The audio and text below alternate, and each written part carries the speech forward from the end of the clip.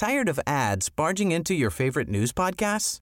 Good news. Ad-free listening is available on Amazon Music for all the music plus top podcasts included with your Prime membership. Stay up to date on everything newsworthy by downloading the Amazon Music app for free or go to amazon.com/news ad free. That's amazon.com/news ad free to catch up on the latest episodes without the ads. Hello ladies and gentlemen, welcome to Tennis Weekly with Joel, Kim and Chris. On today's UTS Diaries, brought to you by the official podcast of the UTS Grand Final.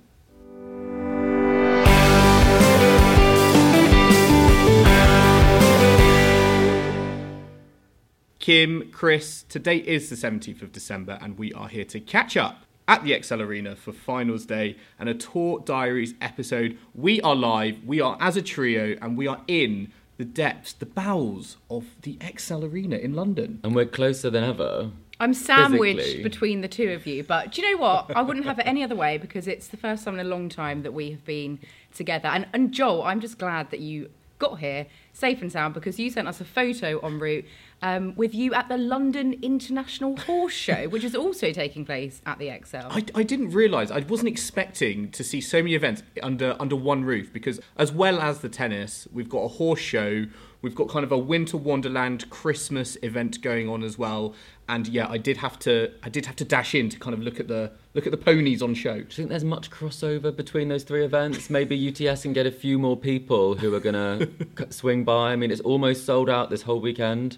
But Joel, are you bringing any of your four-legged friends along today? No, but I might actually go back there. I mean, it's crazy to think about the fact that we've got some of the creme de la creme of the ATP Tour here, and they're literally in like one corner of this arena, and you've got the horse show. It's like 90% of the XL Arena. The creme de la creme of the horse show might be here as well, the international horse crowd. So maybe that is why they're taking up such a big amount of space. We did have a very crazy thought that what if the horses escaped and came running onto the tennis court? But, you know, UTS is different, but it's not going to be that different, is it? It's not that different, no. Yeah. But yeah, let's talk about how we're finding UTS because we are on finals day now, so we've had a couple of days of the action. It's obviously very different to conventional, traditional tennis. You know, this has all been set up as an alternative to appeal to a different, younger, newer generation of tennis fans. It takes a little while to get used to, but how are you guys finding it? Because I have to say, I'm loving it for the most part. But Chris, what do you think? I think I was slow to get on board. I think because it breaks so many of the traditional rules of tennis. I was like, they're playing music, people are standing, they're clapping at the wrong time. I think I had to kind of just forget the tennis that I knew, the Wimbledon experience I might have had to embrace this sort of new, very exciting, fast-paced sort of form of tennis. And now I'm kind of hooked. I think maybe sitting through a 5-set match might be a little bit more of a struggle than I thought. You don't get that time for refreshments, but there's never a dull moment. Yeah, I've really enjoyed how they've innovated a tennis game, and I think I was coming into it with an open mind. I get that this isn't going to be for absolutely everyone, but I absolutely love what they've been doing and, you know, just approaching the game differently. There's lots of things going on, and I think there's always something going on. There's no kind of dead time, dead moments. They come on the court, there's no warm-up. I love how it's just like all action from the word go. Interviews as well, even in the breaks. So even when they're not playing, there's something to entertain the audience. But Joel, I know that one of your favourite things about a tennis tournament is the music choices, and music plays such a big role here. Are you satisfied that every point there is music in between? I'm just glad we haven't heard London Calling by The Clash. We I haven't have. heard it. We haven't heard it like absolutely every single time at change of ends. Surely every time Jack Draper enters the court. Well, there is no change of ends. I mean, there's sort of change of quarters, but then, like Chris said, they're doing the interviews then, so there's never a dull moment. There's not that moment to kind of scroll your phone for 2 minutes at a traditional change of ends, or come on a bit late once the match is, you know, once they're warming up, because there's no warm up. They walk. It starts on, with or without you. Off they go. Yeah. Well, that could be that's a song in itself. That could be a new You know, music with or choice. without you, if they could stay there every time before they step to the court. I have enjoyed the fact that I think that the players get to choose their walk-on music. Yeah. And I really like that because Gael Monfils, he brought out his dance moves. So he's got his favourite song. He can do his dance moves on the court. And I'm always like learning. I'm always trying to learn to be the best dancer possible from Gael Monfils, because that's one of his many talents, I feel. I think there's a way to go based on some of the moves I've seen from you in the past. But yeah, I mean, I'm loving the music. I love the Beethoven they played at Sudden Death the other day. I mean, you would just not get that anywhere else, would you? And it's almost, I find the music, though, that it comes and goes between every single point, and it's, you know, you think, oh, they've shoved in like 3 or 4 seconds of a song where maybe I didn't think that was possible. But, you know, anything goes, doesn't it? Anything goes here. What I would say to fans is read the rules before you come if you're attending for the first time, because it will just help that kind of understanding when you're in the arena watching.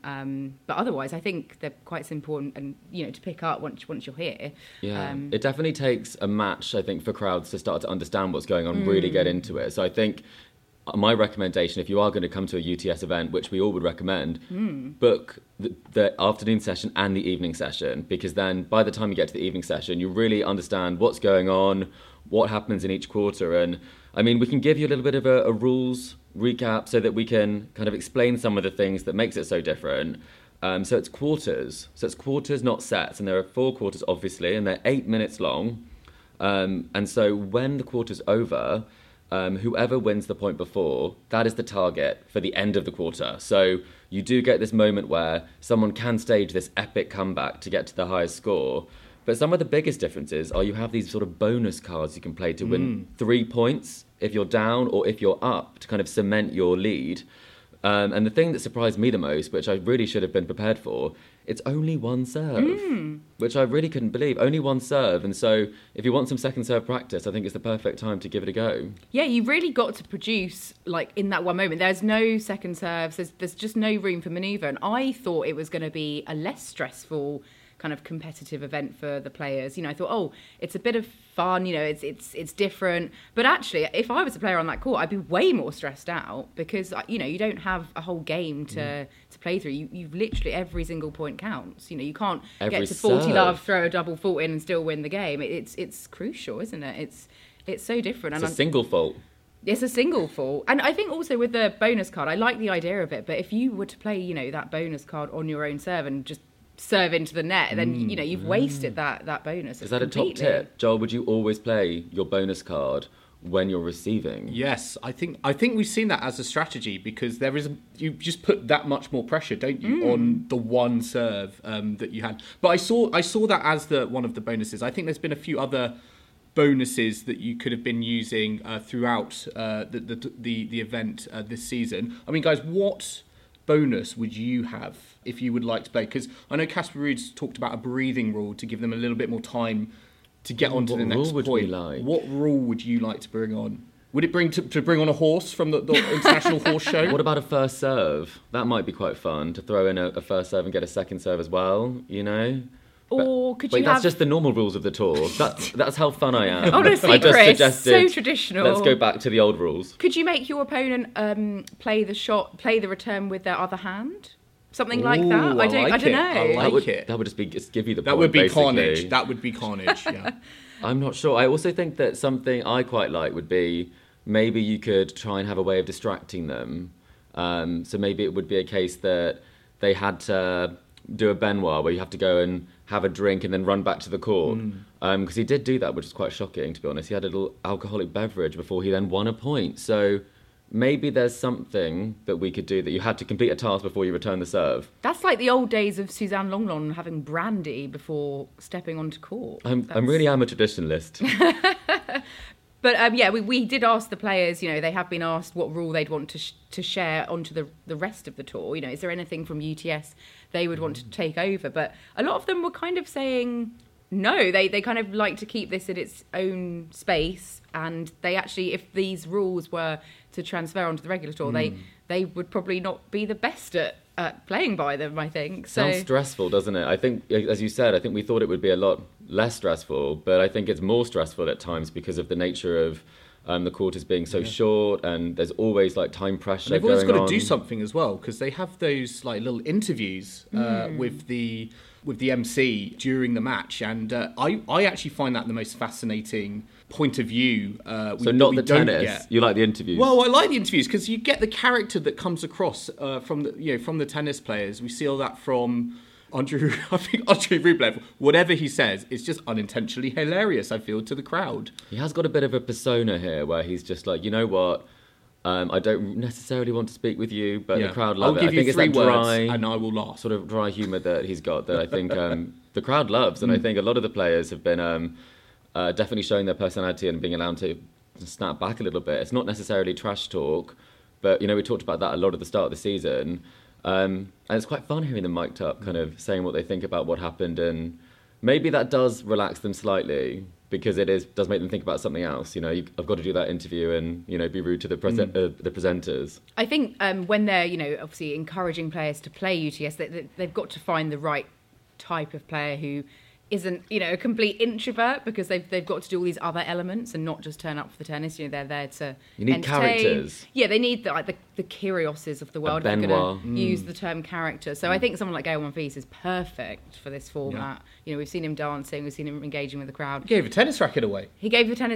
But one thing, actually, Gaël Monfils did have a bit of an issue yesterday, where there was a no injury timeout rule, which, didn't help him out, and we had a very strange scoreline. Chris, you were there. Can you just tell us a bit about what happened? Well, I mean, this is one rule that I think we're all agreed we can't get on board with, because obviously the nature of the event is that it has to stick to time, and that as you said, you can't take these injury breaks. So he did actually sort of roll his ankle, and then he was trying to request to have some time for it to be seen. But because of that, the points continue going, because he hasn't got himself ready for the next point, and it reached the point where he defaulted.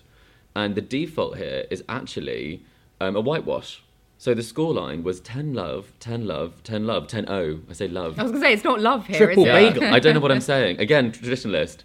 And so that was quite strange, because it was a pretty good match before that. It was 14-13 to the Power Draper, then 29, and it was 9-3. But apparently, according to the official website, he got 0 points. What was the reaction from the fans? Did they have any idea what was going on? It was pretty awkward, because I think if you're watching that, I think there's a lot of sympathy for anyone who's injured. And when you're seeing him kind of being actively penalised for trying to look after his health, I guess it is just a case of the strongest player wins, the player who can continue. I mean, maybe he should have just held a racket and just whacked the balls away whilst he was arguing with Jeremy Shardy and Patrick about if he could have a medical timeout. But, I mean, it is the only thing that kind of stuck out for me from that was that the last time they played, Monfils had to retire as well. So maybe it's just a curse, and it isn't the UTS format. It's just Jack Draper is an opponent that he just never can complete a match against. Are we able to say Monfils versus Draper, though? Because it was actually La Monf versus the Power. The Power, yes, so they indeed. don't. They only have How those have we missed names. nicknames? I know. We shouldn't be saying That was Rublev. part of the rule. Sorry, yes. It's Rublev. It's La Monf. Rublev, yes, it is the rebel for Benoit Paire. We've had so many great moments where the names have both been a help and a hindrance to the players, I think, when it's come to the rebel not being so rebellious or behaving well.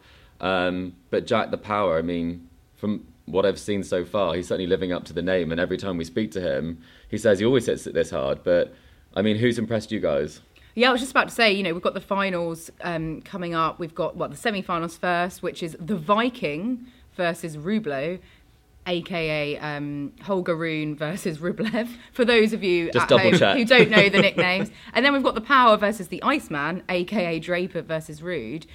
Who are you predicting to come through those semis and play the final and then ultimately win? I'm going to say whoever Joel doesn't, so would you like to go first, Joel? I think Jack Draper has looked very, very good at home here. He seems to be relishing this format. So I'm going to go Jack Draper getting to the final over Casper Ruud. And I'm going to go Andrei Rublev. Holger Rune here has been fascinating. I think one time he doesn't like the format, and then he starts winning and he loves the format. So I don't really know where his headspace is. So I'm going to go Rublev, Draper in the final.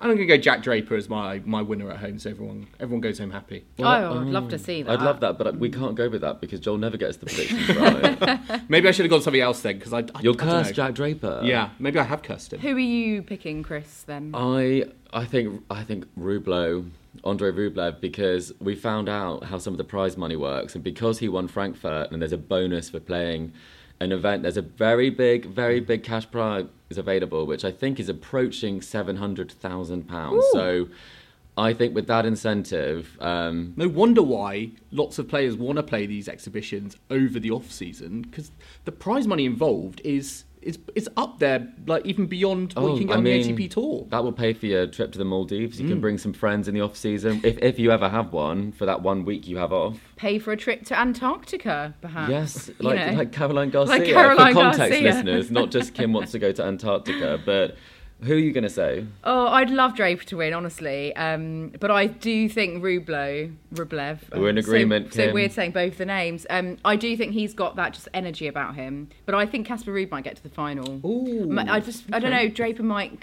feel the pressure It's a good format today. for him because he does have a lot more sort of spin on the ball and cover on the ball. So I think he hasn't really hit that many faults at all. So if Jack is swinging, I think it's going to depend on if he makes more than he misses.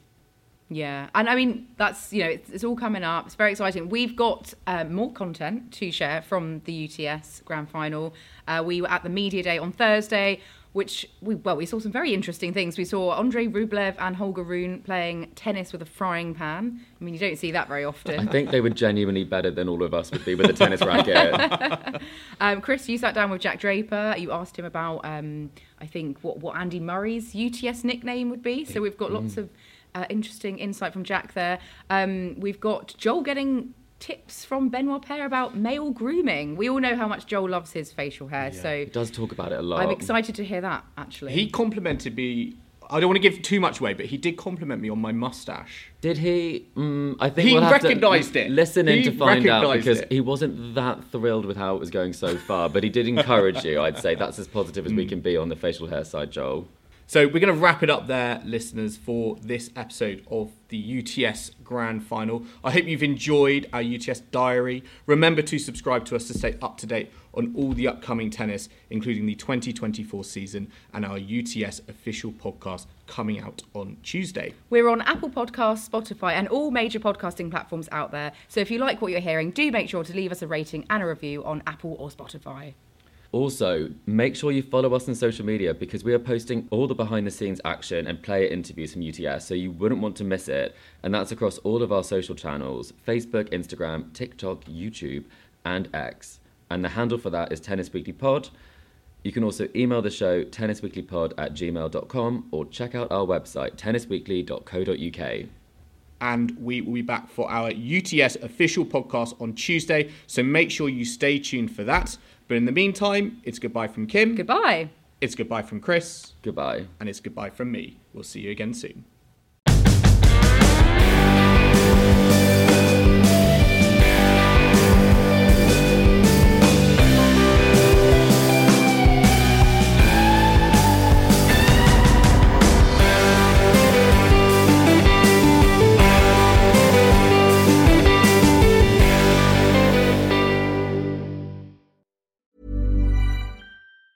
Tired of ads barging into your favorite news podcasts?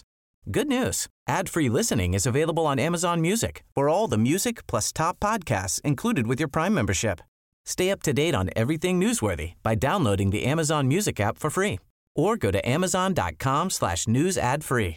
That's amazon.com/news ad free to catch up on the latest episodes without the ads.